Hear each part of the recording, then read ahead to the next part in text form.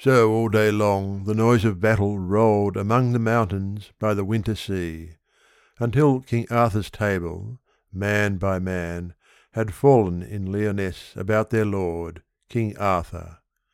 Then, because his wound was deep, the bold Sir Bedivere uplifted him, Sir Bedivere, the last of all his knights, and bore him to a chapel nigh the field, a broken chancel with a broken cross that stood on a dark strait of barren land. On one side lay the ocean, and on one lay a great water, and the moon was full.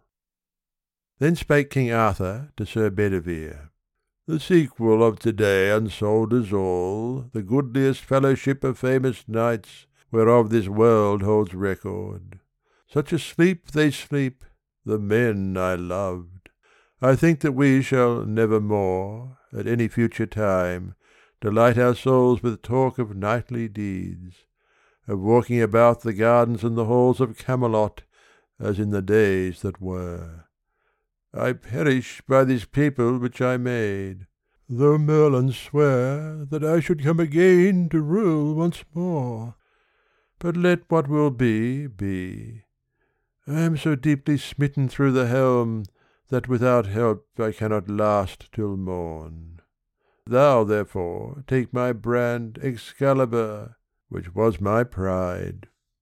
For thou rememberest how, in those old days, one summer noon, an arm rose up from out the bosom of the lake, clothed in white samite, mystic, wonderful, holding the sword, and how I rode across and took it, and have worn it like a king, and wheresoever I am sung or told in after time, this also shall be known. But now delay not, take Excalibur, and fling him far into the middle mere, watch what thou seest, and lightly bring me word." To him replied the bold Sir Bedivere: "It is not meet, Sir King, to leave thee thus, aidless, alone, and smitten through the helm. A little thing may harm a wounded man. Yet I thy hest will all perform at full, watch what I see, and lightly bring thee word." So saying, from the ruined shrine he stepped, and in the moon, athwart the place of tombs, where lay the mighty bones of ancient men, old knights, and over them the sea wind sang shrill, chill, with flakes of foam.